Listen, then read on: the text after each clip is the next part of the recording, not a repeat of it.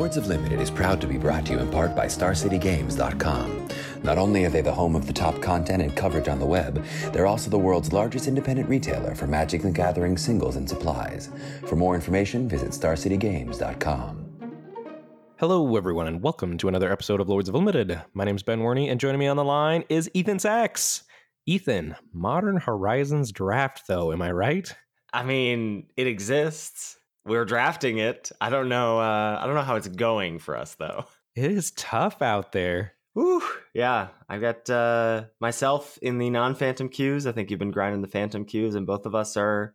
I think this is our rockiest start for each of us at the start of a format since we started the podcast.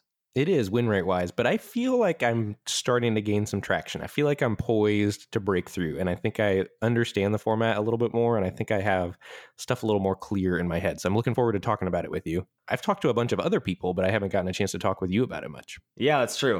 We've got a lot of folks. Obviously, the Discord is really active right now with the first week of a new format. Got a lot of folks talking about it there. I think you've Skyped in with some folks on your stream as well this week. Yeah, I've had Ehedude on 2 nights ago, and Alex Corticalls came on last night.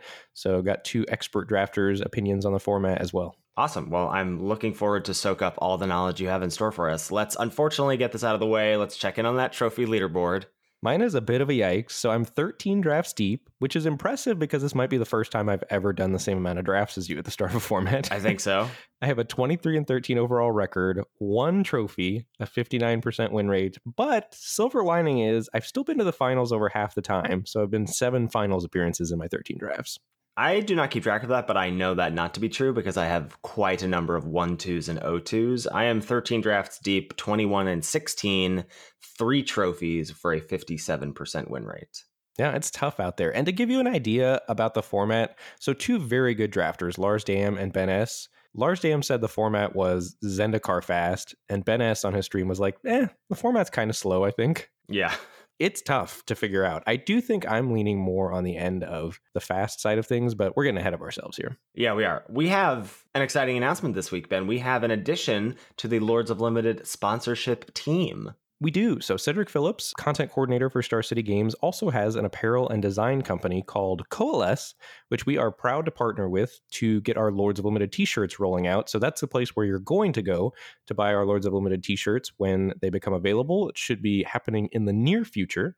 So Coalesce Apparel and Design is Magic's newest apparel company, and in honor of LGBT Pride Month, Coalesce has teamed up on a brand new transgender awareness shirt with Autumn Burchett, winner of the first Mythic Championship and MPL member. All proceeds from those shirts are going towards Trans Lifeline, which is a national trans-led 501c3 organization dedicated to improving the quality of trans lives. Be sure to head over to coalesceapparel.shop to check out all their unique designs, and don't forget to pick up your Knights of Autumn shirt today. Can confirm I saw that shirt on Twitter, and it is sweet looking. Yeah, I will second that for sure. And our show is, of course, also brought to you by you, the listener, via the Patreon. Patreon.com/Lords of Limited is where you can go to give back to the show if you so choose. Of course, the show will always be free. We try to give you guys a little bit of perks. The t-shirt that you'll be able to get from Coalesce is part of one of our stretch goals, the most recent one that we completed. So that's very exciting. And we always try and give back to our listeners just a little bit. Of course, the base level, everyone who gives back to the show gets access to the Lords of Limited Discord. We talk about it each and every week. There's some other exciting stuff that you get access to. You can get access to our show notes, get a little sneak peek of the episode as we're sort of like creating it during the week. You also get to see that in written form, follow along in the episode, check back in on it on later weeks. You get to see our draft spreadsheets. Sometimes they're exciting, like in War of the Spark. Sometimes they are a bit of a yikes, like in Modern Horizons right now, but whatever, you get a lot of data from both me and Ben. You also get access to Hero Tier Private Chat, which is just a more intimate setting for folks who want direct lines to both me and Ben, and perhaps other folks that are like-minded. So we've got a lot of really good stuff going on in the Patreon, in the Discord. Highly recommend checking it out if you are a fan of the show. And of course, we want to shout out each and every new patron the first week that they join. I got to enlist Ben to help me out here. We've got quite a few folks that we want to welcome to the fray this week. We want to welcome Larry, Titan 9, Jonathan, Miles, Jamie, Audie, Brian, Ashford, Gintz, Christopher, Will, Martin, Wells, Simon, Mark, Chris C, Noel, Sebastian, Molly, Will P, Tim, Harrison, Sager, Kevin, Chris F, Robert, Jesse, Greg, Sheehan, Drew, Haldor. and Endo Jackson. Thank you, thank you, thank you. We really appreciate your support. Cannot say thank you enough, and I cannot say thank you enough to the Lords of Limited Discord. I really felt out of sorts at the start of this format, like sort of similar to Dominaria, where like I would just look at a pack and I would have no idea really what I was supposed to pick. And after talking to a bunch of people in the Discord and asking questions, I feel like I've honed in on where I want to be in the format, and just seeing other people re-rank their top commons and talk about the format, it has been a huge boon, and I really, really, really appreciate the Discord for helping me get out of my slump in this format. Yeah, I will agree with that. I don't think I've used the Discord quite this way yet, since it's been like so explosive. And it felt great to have this as a resource to just keep checking in. And especially since we expanded all those channels, like you were talking about last week, just when you want to go in and be like, oh, I want to see some draft logs and see what people are doing. Or I just want to like look through all the trophy decks. Or I want to talk to people about what's the picks or whatever. Like you have all those things at your disposal in these very neat little channels. Yeah, it has been extremely helpful. So thank you, Discord. All right. Well, I think the best way to springboard our discussions for this week about Modern Horizons, which is all we'll be doing this week. No War of the Spark. Sorry, War. You'll have to be on the back burner till next week. Is to maybe take a look at a roundtable. Yeah, I've got a tough one here that I think I navigated pretty poorly, and I think there's a much better route through it now that I have sort of a different mental frame for the format. So would you like to sit down and see if you can draft better than I did? I would love to. All right. Pack one, pick one. We've got a few cards in consideration, but not many here because our rare is pretty busted. First is Trumpeting Herd, 2 green for a sorcery. Create a 3/3 green elephant creature token with Rebound. Magmatic Sinkhole, 5 and a red for the instant with Delve. It deals 5 damage to target creature or planeswalker.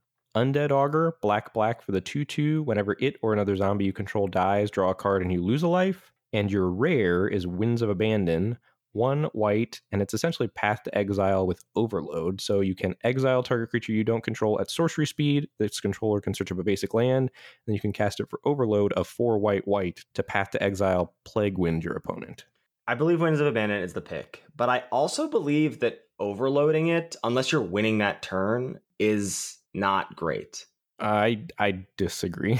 I mean, I've done it and had it done to me, and both times the player has lost. That's interesting. I mean, the hand of the opponent has to be pretty stacked for that to be true. Well, I mean, and also you have to have something to follow up with or have like enough on board to punish it. But much like Settle the Wreckage in Limited, when you're pulling like 5 lands out of your library, if you're not dead immediately, you're just drawing gas the rest of the game. Right. Theoretically, that's a big enough advantage that you're going to win the game. I've had it done to me, and I've been able to triple or quadruple spell the turn afterwards, and it still wasn't quite enough to come back. Oh, wow. Yeah. I still think Winds of Abandon is the pick here for sure. All right, moving on to pack 1, pick 2. The following cards are in contention. Venomous Changeling, 2 and a black for the 1/3 with Changeling and Death Touch. Pyrophobia, 1 and a red for the sorcery. Pyrophobia deals 3 damage to target creature. Cowards can't block this turn. Croson Tusker, 5 green for the 6/5 with cycling 2 and a green. And when you cycle it, you can search your library for a basic land card and put it into your hand. And I think that's it, really.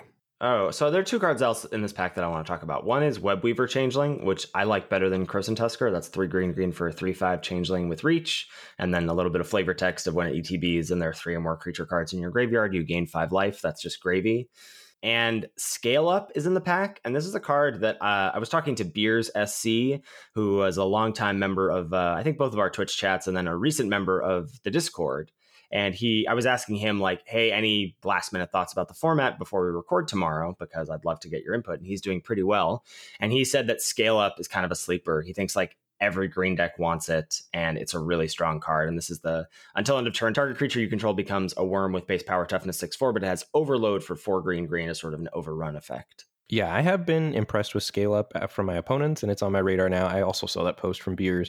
Webweaver Changeling, I'm a little down on. I don't think green does a great job of taking advantage of the Changeling, so I think a lot of the time it's just a 5-mana 3/5 reach. Yeah, maybe that's fair. I don't know. I just feel like Changeling, like every time I think, oh, this isn't going to have any applications, and then something comes up. I'm like, oh, that counts for that. Nice. So maybe I'm overrating it. This is tough. I feel like I'm hanging on to my original thoughts of the format, looking at this pack and being like, oh, these green cards look good. But I think you're just supposed to take Pyrophobia as like a cheap, efficient removal spell. That's where I'm at. That was not where I was at the time. So I took Croson Tusker in the heat of the moment because I think Croson Tusker is a powerful card and it helps you splash, but I don't think either of those things are necessarily what you want to be doing in the format.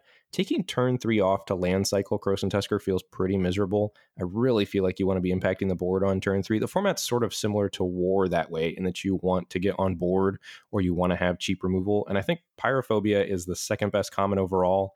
And I think it's a clear slam dunk for me here now. I don't even think this pick is particularly close for me. I would be on Pyrophobia as well. Nice. So screw that one up. Moving on to pack 1, pick 3. See the following cards as options. Another Venomous Changeling. That's the 1/3 Death Toucher Changeling. Pyrophobia again.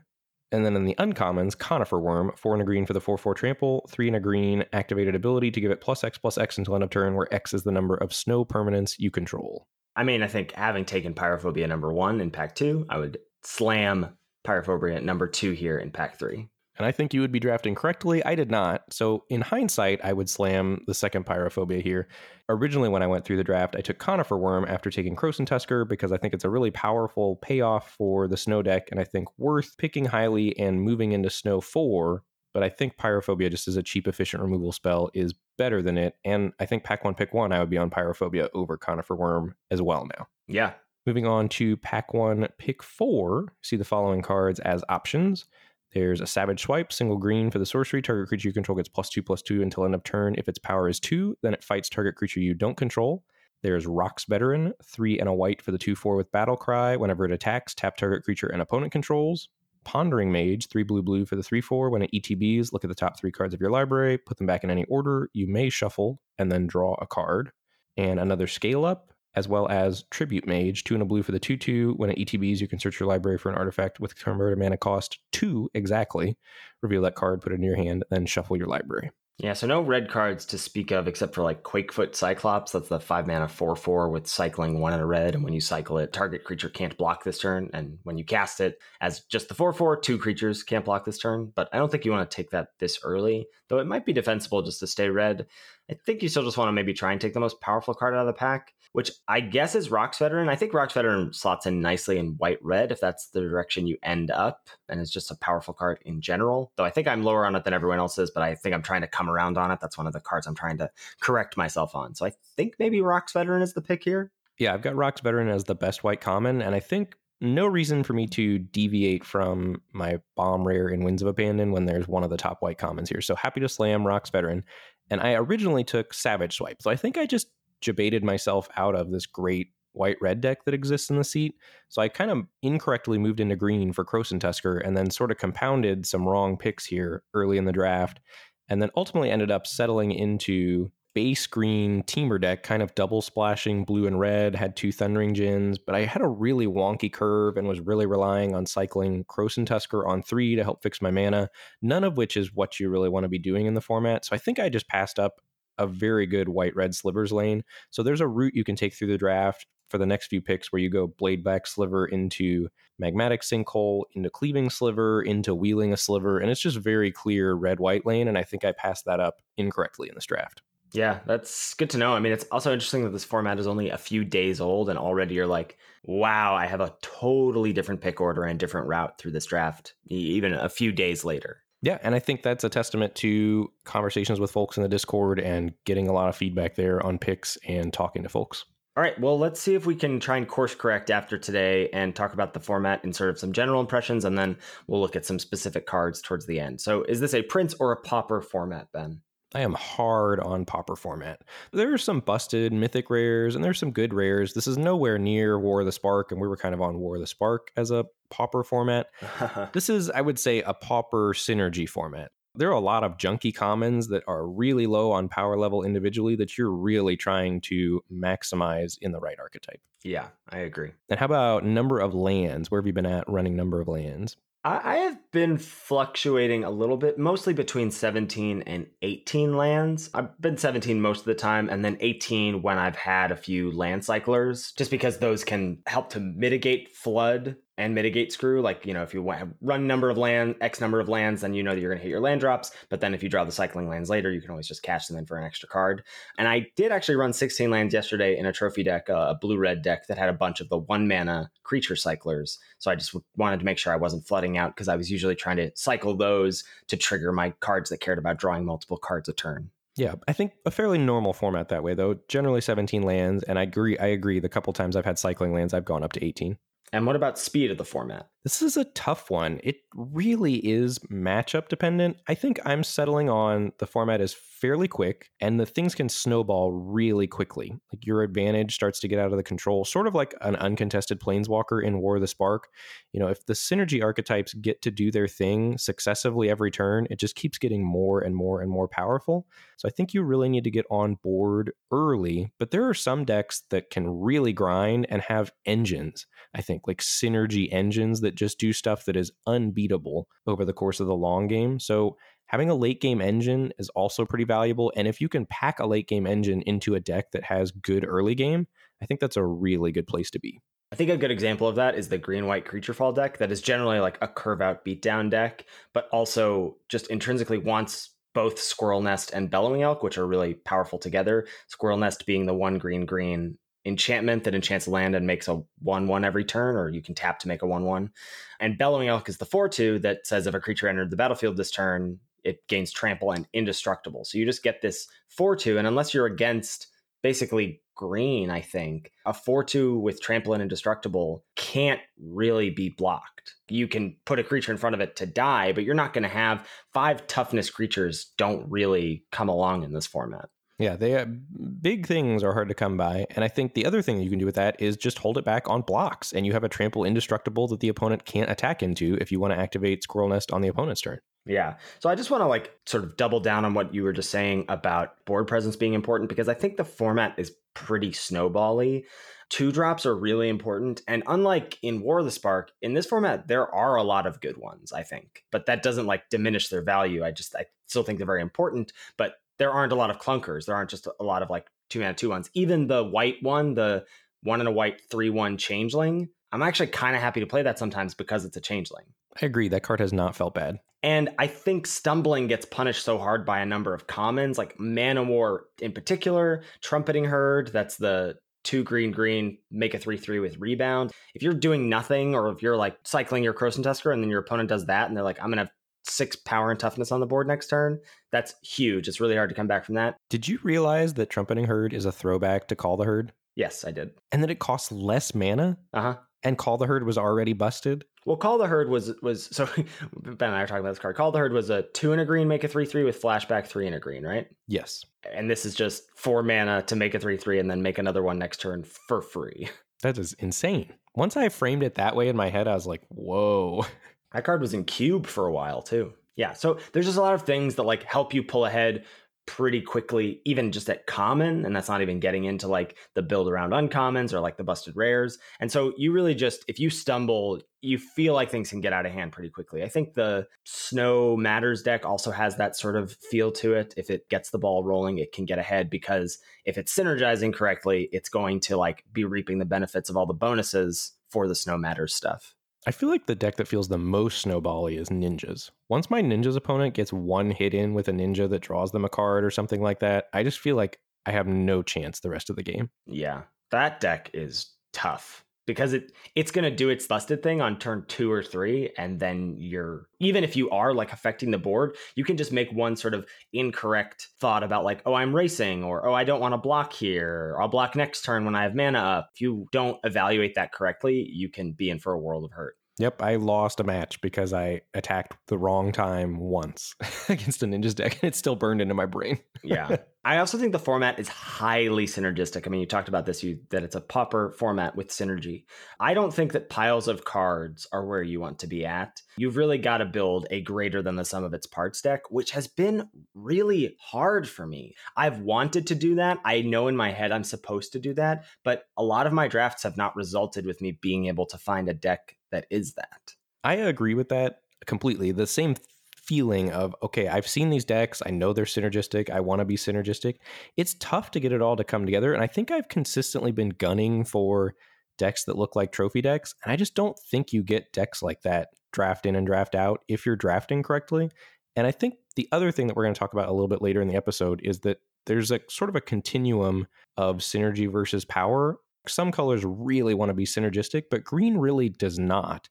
And I think thinking about it that way and remembering that green is relying on raw power a little more than synergy has really helped me out as well. Yeah, I agree with that.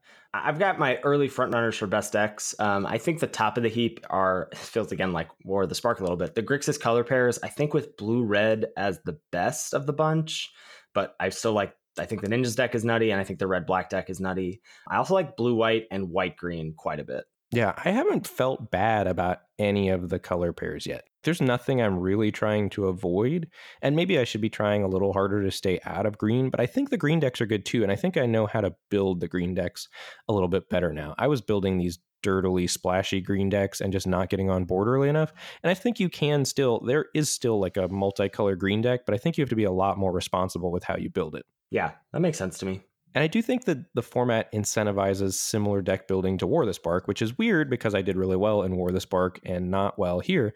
But from the beginning, I was building decks that way in the War of the Spark, and the decks I was building in this format in the beginning would not have done well in War of the Spark. And I'm trying to ask myself when I'm done with the draft, would this deck perform well in War of the Spark against Planeswalkers?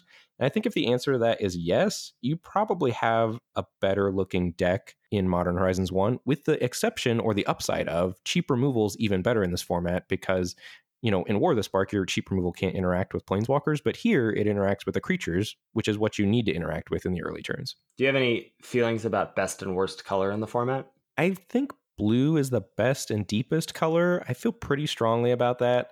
I think white and green are lagging a little bit behind the rest of the pack. Black and red feel very good. But again, it's not to the point where I'm trying to not be any color at the moment. And maybe that's a leak on my part, but I don't feel badly about being any color. I think I agree with that. I'm a little lower on white than green. None of its commons, spoiler alert, come close to cracking the top 5 commons overall. But I do still think that I'm happy to play it. Like, I'm happy to be in blue, white, and white, green. So it's not that I've written the color off or anything. I think it synergizes well in the format. I just think its commons are much weaker than the rest. So I've got some thoughts here that I'm just going to sort of like word vomit out. And if you want to chime in or like tell me I'm wrong or off base, please let me know. But these have been my experiences in draft. So the snow deck seems very strong to me, but it seems very fragile, right? It's too unreliable, in my opinion, to be able to draft the deck in the way you need to, which is to be able to be like, all right, I'm going to take this permanent and then I'm going to wheel this snow land or whatever. I've had weird, really wonky signals in draft where like a snow land will be gone pick 4, but there's a snow payoff in the pack. And then a snow land is there in like pick 8, or like a snowland wheels. It's very hard for me to be confident that I'm at a table of people who are drafting quote unquote correctly for like that deck to come together. I think it's powerful, but I'm basically off trying to get into that deck at this point. I am also off trying to get into that deck. So I've drafted it twice, and it's exciting. You barely make playables. I do enjoy that part of it. I'm at the point where I do not want to be taking snowlands highly. To get into the snow deck, I want to be taking good blue and green cards, and then I want to be wheeling the snowlands. And I think that's the only way the deck is really going to be great. And if you're not reliably wheeling the blue and the green snowlands, I don't think you can really draft that archetype, nor should you be drafting that archetype. Yeah, and the like wonkiness of the snowlands in particular leads me to my next point, which is that I am finding signals very difficult to read and draft right now, partially because of the snowlands. I course corrected this pretty quickly. I think the cycling lands are very high picks. I think you maybe think they're a little lower. Yeah, I've come down on them a little bit. I was really high on them with you. Here's the thing about cycling lands, and tell me if you think this is just logical fallacy. I recognize that the cycling lands are crazy powerful, but I think they don't lead you down an archetype. And I think by taking the cycling lands early, you're avoiding the cards that really reward you the most in archetypes. Like if you're picking the cycling lands picks 1 through 5, I think, which is where their power level is, you're missing out on cards that are highly synergistic or highly powerful in the format. And yes, the cycling lands are intrinsically powerful on their own, but I really don't want at this point to take them over cards that push me down or towards a lane or towards a deck. That's really interesting. I actually think I agree with that. Maybe with the exception of the blue and the red one, because they actually do go well in the blue-red drawing cards matters deck. I would add green to the list as well because it's so good in the red-green lands deck. Oh, yeah, that's true. Okay. So maybe if, unless you don't have like an application for them, they go down a little bit. That makes sense to me. I think I agree with that idea of like, you're taking them during the time where you should be taking the powerful cards like the gold uncommons, like taking a Thundering Djinn to see if blue-red is open, or the Unicorn to see if green-white is open, that sort of thing. And that leads to your next point, which is that people are not hedging appropriately for the gold uncommons, most of which are incredibly important to each archetype. And I have experienced that as well. And we're in different queues. I'm in the Phantom, you're in the big boy queues, which is unusual for us. Yeah. But I have experienced the same thing, like just wheeling Soul Herders or wheeling, a Thundering Djinn or wheeling the blue-black ninja card where somebody should have left themselves an out to be in that deck. And I haven't found this to be the case, but I feel like watching you I found it to be the case that like feels like sometimes you're drafting against bots in that like pack 1, black will be open, and then in pack 3, there's not a black card to be seen. That has happened to me several times. It's been pretty frustrating, but I don't know. That might just be bad luck. Maybe, but like that doesn't make sense. Like if a color's open in the first pack, it should be open in the third pack. Except maybe people are struggling as much as we are, so that's why signals are wonky. Yeah. So yeah, I have just found reading drafts and figuring out, and because like I've ended the draft and been like, well, that felt like a train wreck, and then I go back through the log and I'm like, I don't know what I was supposed to do differently. Right. This next point, I think we're going to be in a little bit of a disagreement about, and I'd love to have you talk me off the ledge here, but I think cards that look good on face value but don't add anything to an archetype are worse than people think. Wall of Blossoms, the 1 and a green 0/4 that ETBs and draws a card. That's a good card, but I don't know what deck actively wants that. And Ravenous Giant, the 2 red 5/5 that deals you a damage on your upkeep. That's a huge card, and maybe I'm just undervaluing keyword big here because the format sort of just has a bunch of small good creatures, but not a lot of good big creatures, but this doesn't synergize in any of the decks. I agree. Neither of those cards are high on synergy. I do think Wall of Blossoms has a place in the format where you're drafting that green multicolored deck and you want to get on board early with a blocker to not get run over. I think that's the place for Wall of Blossoms. Okay. Ravenous Giant, I think, is just a card you're going to play in most red decks. I sort of floated that same idea when Ehedude was on the line, and he was like, but the card's just big. It's bigger than everything else on turn 4, and your opponent's going to have to deal with it, which is true. I mean, that's still Jusum Djinn is a powerful card, and I think you're going to play that in every red deck, and picking it early leaves you the flexibility to see which red archetype is open then. So like taking that as a powerful card, and then you can figure out, whether you're red-white or red-blue or whatever, and you're going to be happy with it in any of those red color pairs. I think that's how I'm framing that card in my head right now. Yeah, that's fair. I think I might be a little too low on that card. I've just found not only is it not synergistic, but that the 4-drop slot gets clogged. I mean, that's just sort of a thing. I feel like flying is good and limited, and 4 drops are plentiful. I feel like are things that are going to be true in every limited format. And I feel that way here. I'm like, well, it's also in contention with Rock's Veteran and the Cleaving Sliver and Trumpeting Herd. And like, is it better than those things? I don't know. So those are all real questions. I agree with that. I think you also need to make sure in this format that you have sideboard options. I have found that I've been frustrated with myself because the drafts have gone so wonky that I don't actually have good sideboard options at the end of a draft. So when I'm like facing down a Squirrel Nest and I don't have a Geomancer's Gambit, like these cards that I should be picking up late to just like be able to have an answer to something, or some sort of disenchant effect at the end of the draft to take care of a Mythic Sword or a Pacifism Claustrophobia effect. It's really important. And I think you want to make sure that you have the options in the draft to pick those up. Yep, I agree completely with all of that.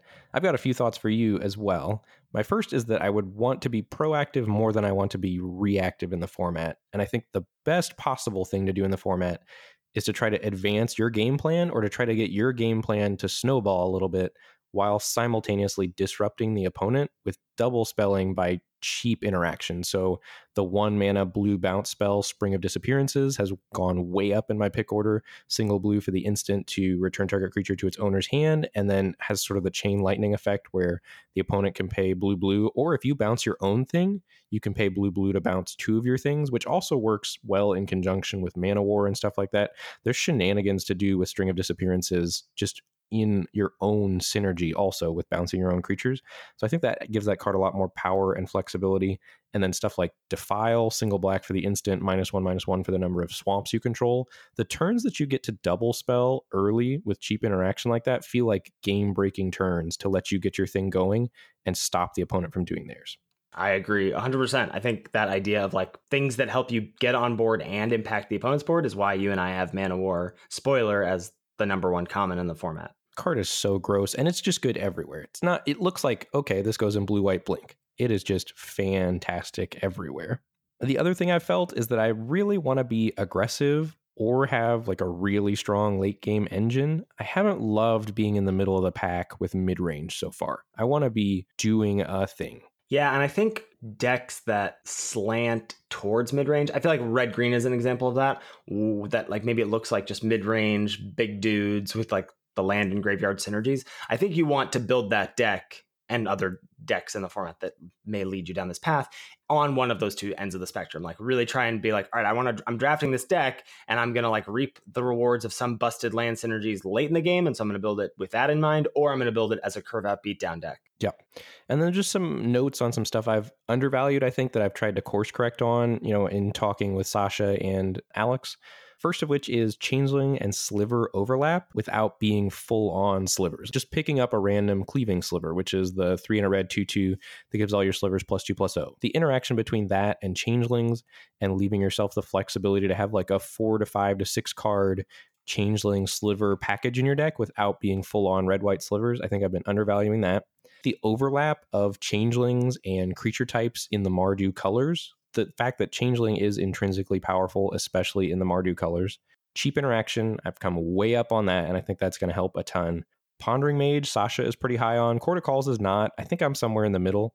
As a super relevant body, that's the 3 blue 3/4 that lets you essentially cast Ponder when it ETBs, which is just a rock solid body, blocks Trumpeting Herd really well, and is just a guaranteed 2-for-1. It's a powerful card, I think. And then just slivers in general. For whatever reason, I've never liked that card type or that deck because it just feels so obvious and easy to interact with and fragile. But I think slivers are powerful in this format. And I think the white-red sliver deck is the real deal. Yeah, I agree with all that. I think the thing I most want to just double down on here is that slivers in decks where like that's not your main game plan is still totally fine. And I'm going to bring up this blue-red deck that I drafted yesterday that just like had 6 slivers in it, like 2 of the rummaging slivers, 2 of the cleaving slivers, and then I think 2 of the blade back slivers, the ones that can ping your opponent when you're hellbent. You don't have to be full on slivers for those cards to be good. Like a lot of those cards are just good. The rummaging slivers synergize with your blue-red wanting to draw cards, and just like a 4-mana 4/2 in the format isn't that bad. So cleaving sliver is fine on its own, and if it buffs other stuff, that's good. And I think bladeback sliver is just also really good as a rock solid 2-drop that has relevance in the late game. Yeah, I think that's the important thing, is that cleaving sliver's fail case is just a fine card that you're not embarrassed to play. And there's a few things that I've overvalued as well that I've really course corrected on, one of which is Krosan Tusker. I don't think that card's good in the format. Yeah. If you want to ramp and fix, I think the Springbloom Druid is just where you want to be. I think it's just better at doing what Krosan Tusker wants to do. And I think Krosan Tusker's power comes from, 7 mana, you get a 6/5. I think a 7 mana 6/5 is garbage in this format.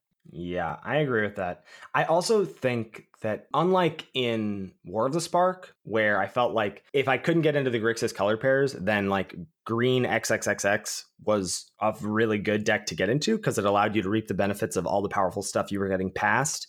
Whereas I think a lot of the powerful stuff you're getting past in this format doesn't just like go in a hodgepodge deck. All the gold uncommons really just go in their own decks at their best. Like even splashing a Thundering Djinn isn't optimal because you want to make sure that you have the support for it to be able to at least deal 2 damage on its attacks to pick off creatures. I don't think that going like, all right, I'm just going to draft green something and then be 5 colors. That deck doesn't really get supported at anything other than rare.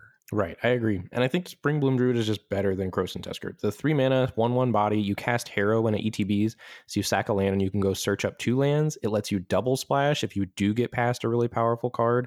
I think it does way more of what you want to do in green than Krosan Tusker does. And the 1/1 body as a chump blocker to make sure you don't die in the meantime is also really valuable as well. Yes. Cycling lands, we talked about that. I think I've come down on those a little bit, and I think correctly so. And I think other people are probably still too low on them, but between other people being really low on them, and I think I was way too high on them, and I think the truth is probably somewhere in the middle.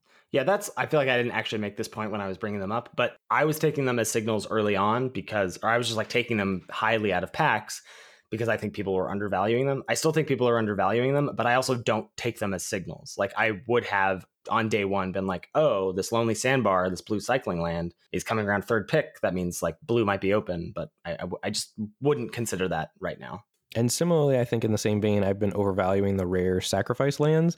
I think you only want those if you want to be controlling. Taking a damage is a real cost in this format, and I think you need to be willing to pay that cost before you're excited about that land, maybe being half on color and going to draw you a card. And I think the rare sacrifice lands are just worse than the cycling lands. Yeah, I'm into that. And so this brings me to my next thing, which I think really helped my brain get situated and is just sort of a good review for any synergy format. So I just have a general framework for pick orders in the set. And I think just every synergy set, these are good rules to sort of live by. And I really struggle, and I know that about myself, I struggle in high synergy formats more than I do in other formats. So the first of which is you want to be picking first intrinsically powerful cards. Your bombs, your cheap, efficient removal. Those are the things you want to take first in this format. Second, synergy cards that go in multiple decks that allow you the ability to pivot or keep multiple lanes open longer. So a synergy card that goes in all 4 color pairs is way better than a synergy card that goes in 1 to 2 color pairs. So you want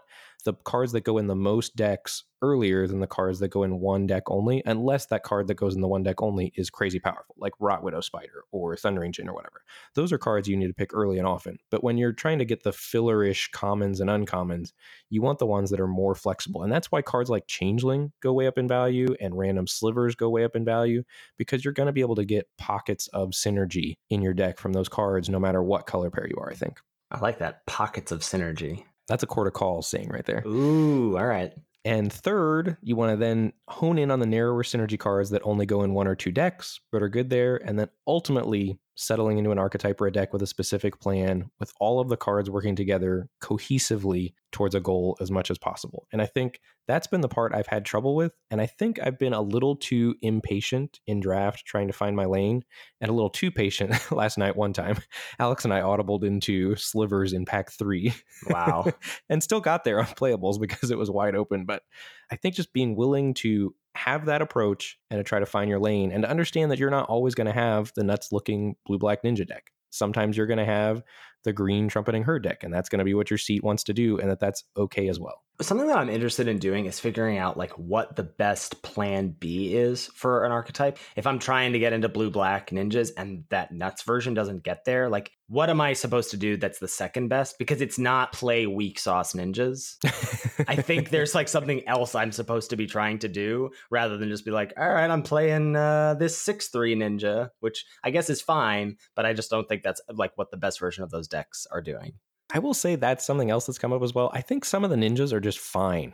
Find a good in like a non-blue-black ninja deck. I've been very impressed by the Smoke Shaper, I think it is, the 3 and a black, 3/3 that ninjutsus for 1 and a black and gives something indestructible. I think that card's just a good card. That's close to cracking the top black commons for me now. Whoa. And I think that 6 power ninja is also just a fine way to like have a body as well as be sort of a pseudo lava axe. Yeah, I think those are both totally fair points.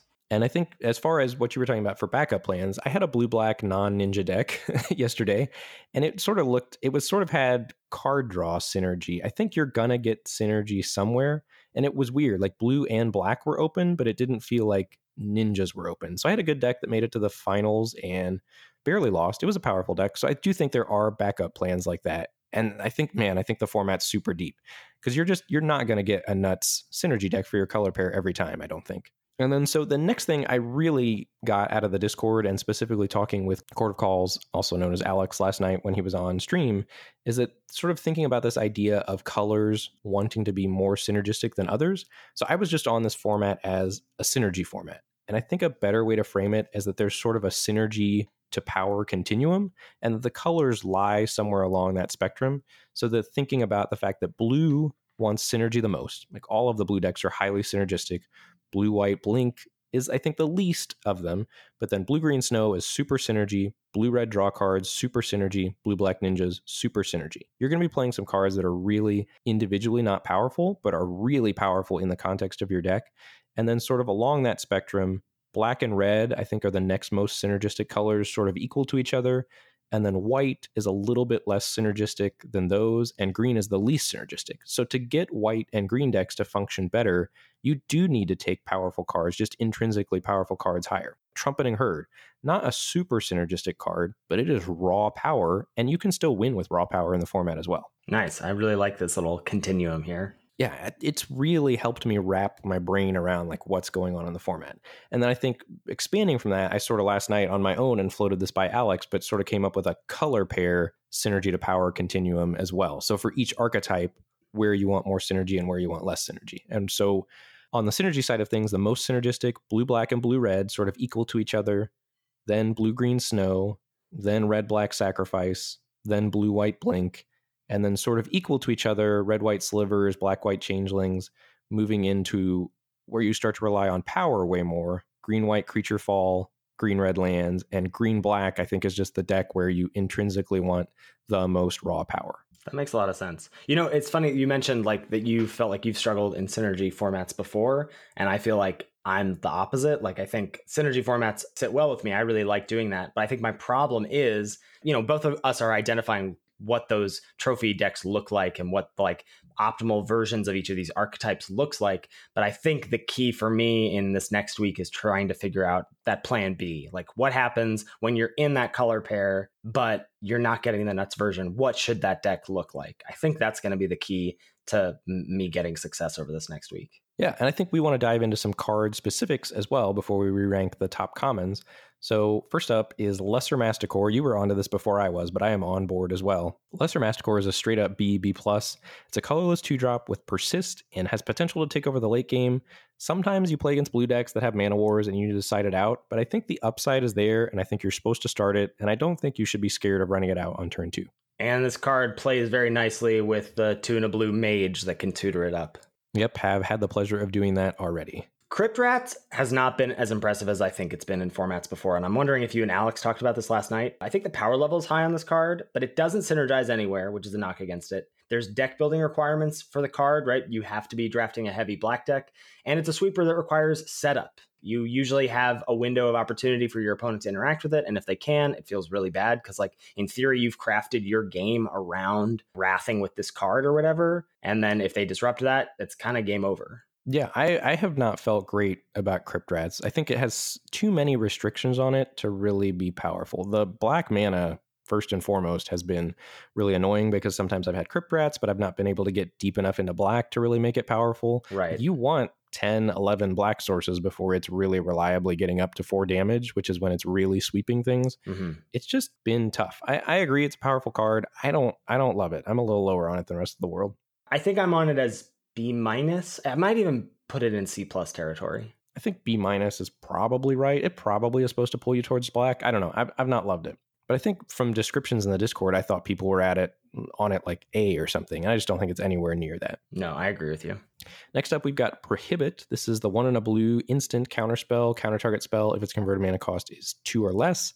And then you can pay 4 instead to counter target spell if its converted mana cost is 4 or less. This is not a great card. It doesn't really ever let you get ahead on mana, and it's totally dead in the late game when your opponent's casting their 5-6 mana plays, and you have to really have it line up just perfectly to nab a 2-drop. I don't think this card is great, but it has already, shocker, soul crushed me the same way that every counterspell does. I had the single green suspend card that gives you 2/4/4 rhinos, and my opponent just casually waited around and prohibited my rare card that was going to win me the game on turn 5. Speaking of that rare card, the rare ninja that when it hits your opponent, you exile the top 2 cards of your library, you can cast them? Yeah. You can cast that suspend card that turn off that card. Oh my God, that's gross. Have you done that? I have done that.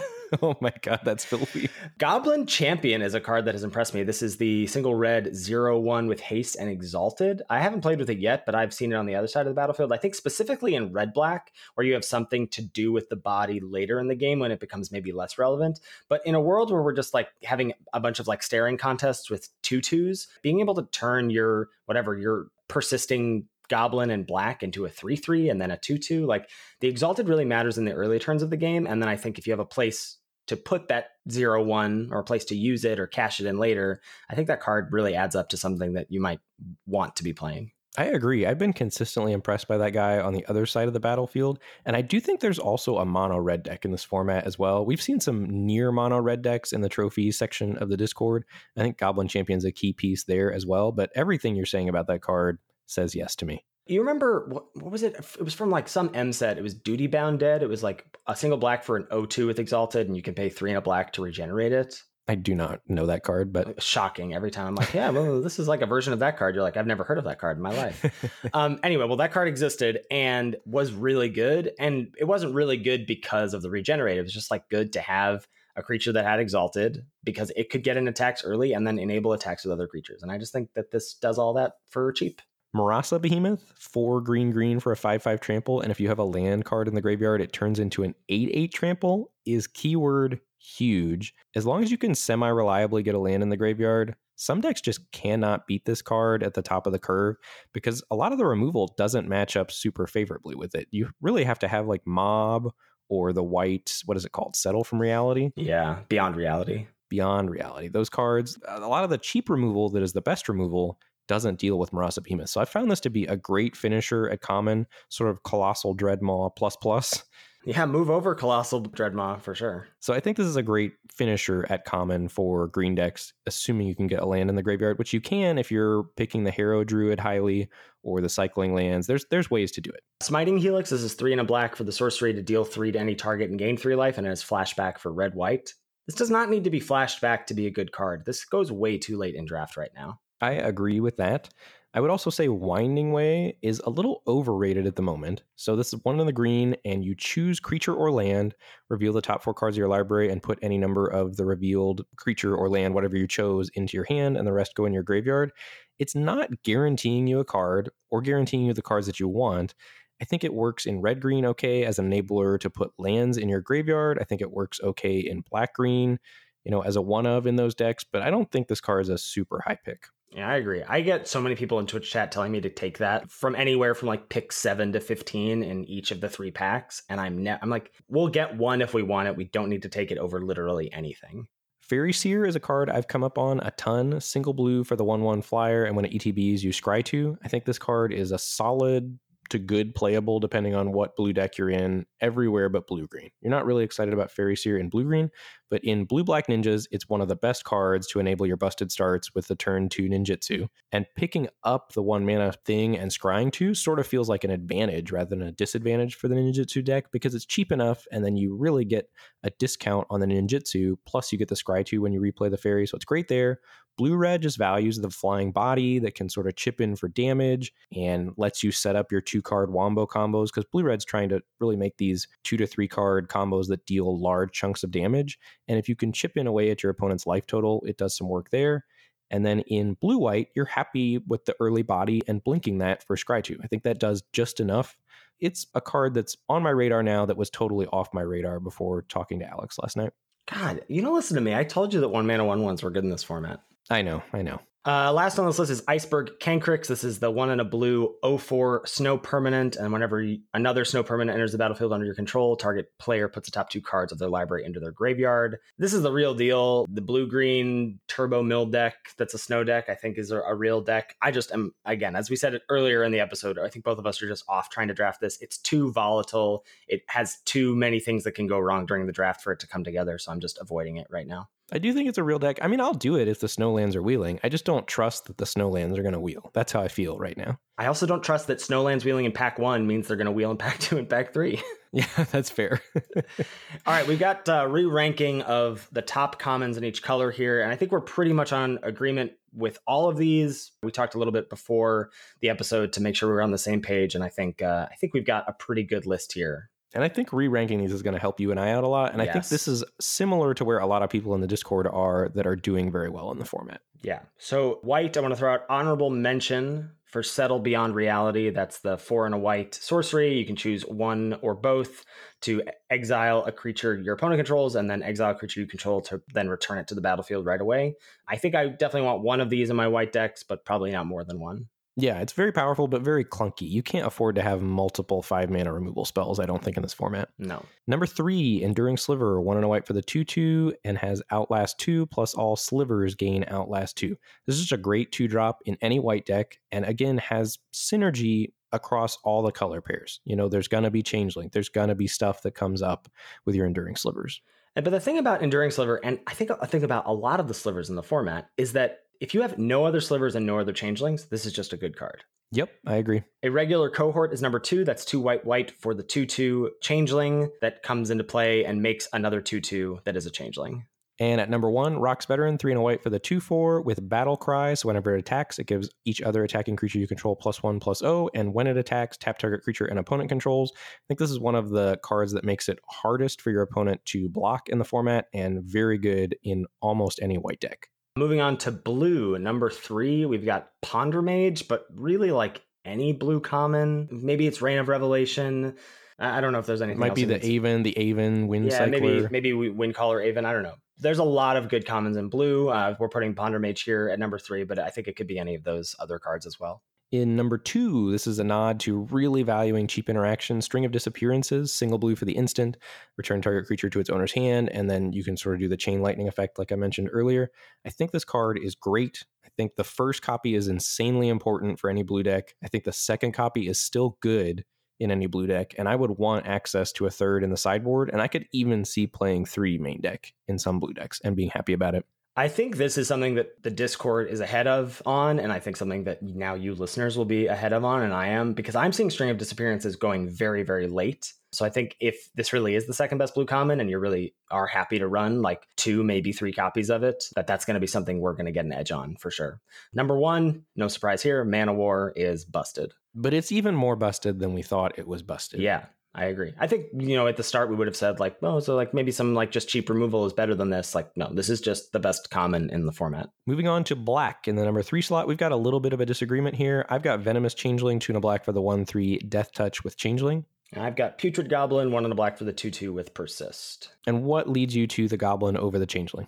Honestly, it comes down to the mana cost. Yeah, I hear that. I think I'm willing to pay 1 more mana for a card that blocks way better on the ground and is likely to give me a lot of synergy upside with slivers and things like that. Yeah, I mean, I think definitely I'm like on 1 and 1 versus 2 and 0, but I feel like faced with the decision, I might take Putrid Goblin higher, though I think Putrid Goblin and really maybe even Venomous Changeling, I think both of these cards are being underrated right now. I agree with that for sure.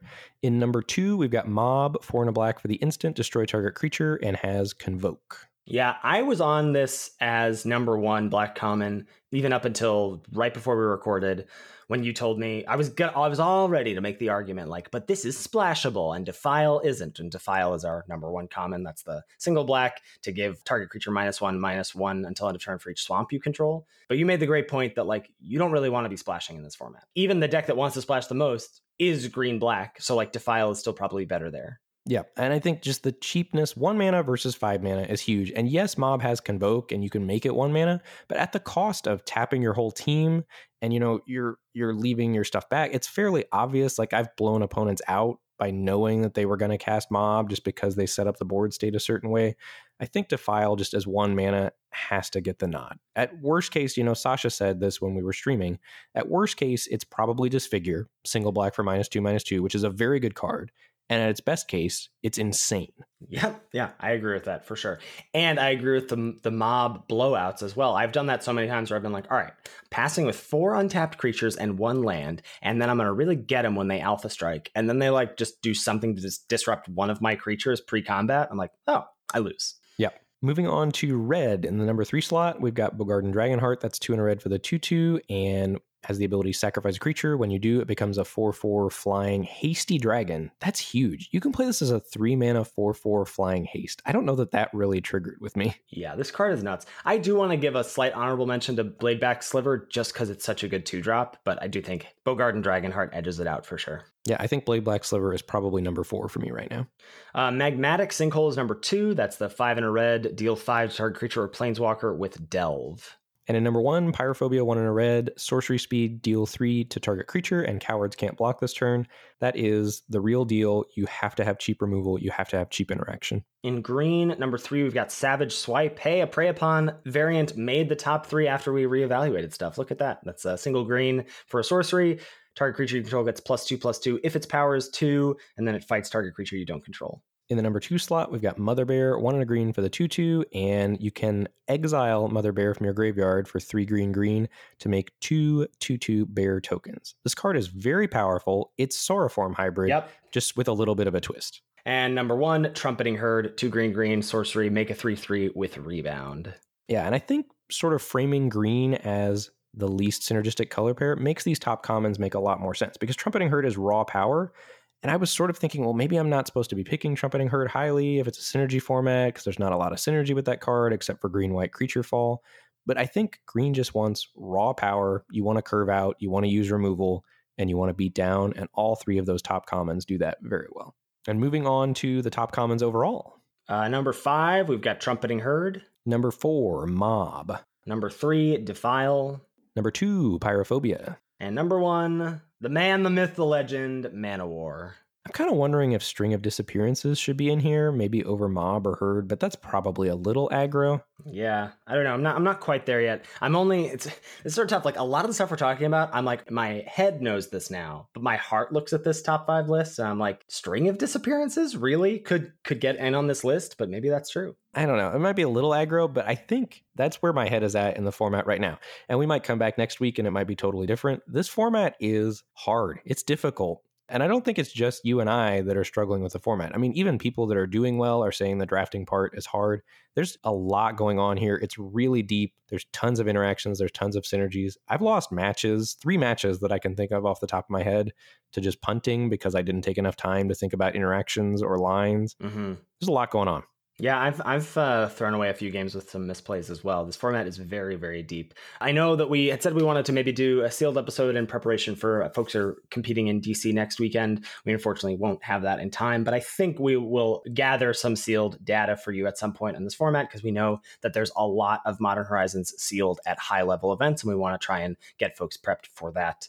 For sure. So we'll have some information for you in the coming weeks. But I think we're going to spend the summer. We've got a lot of stuff. I mean, Core Set 20 is just around the corner. So we're going to have really 3 formats to be messing around with in terms of bringing you folks information over the coming months. And that's an exciting place to be. Super exciting place to be. And we will not be solely focusing on Modern Horizons. We're going to touch back in with War of the Spark, probably maybe go over some bot drafting on War of the Spark, because I think that's where we can help the most folks out. Yes. With War of the Spark right now, because I think most of the people that are playing War now are playing it on Arena, and most people that are on MTGO are probably jamming Modern Horizons, is my guess. Yeah, I think we can definitely devote probably an entire episode to bot drafting War of the Spark. And looking forward to doing that. We got a 50 takes episode we need to do for War of the Spark for sure as well to settle things in. We got content galore coming your way. I'm looking forward to it. Absolutely. As well as that sweet, sweet Lords of Limited tee from Coalesce Apparel. Boom. All right, that's a great place to wrap us up. Thank you, as always, to Salty Pretzels for our intro and outro music. Make sure you give it a listen, folks. Come check out the content galore that Ben and I are creating on Twitch. I'm at twitch.tv/Lord Tupperware. Ben is at twitch.tv/Mr. Metronome. We're both under those same usernames on Twitter, and you can always tweet at the podcast at Lords of Limited. If you've got any feedback about the show or any questions, shoot us an email at lordsoflimited@gmail.com. Thank you so much for listening, and we'll catch you next week for another episode of Lords of Limited. Thanks, everybody. See you later.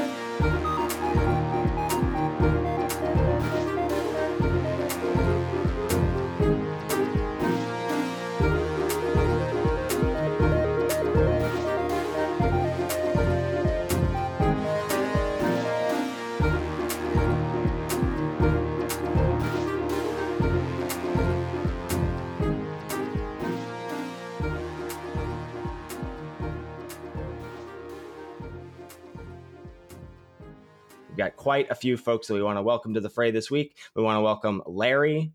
Titus 9. No. Titan 9. Titan 9. Jonathan. Simon. Seisman. I would Seisman? say just Simon. Sebastian. A little drunk there. God, I'm the worst.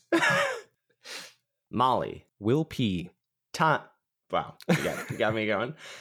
We can't even read names. Oh my gosh. All right.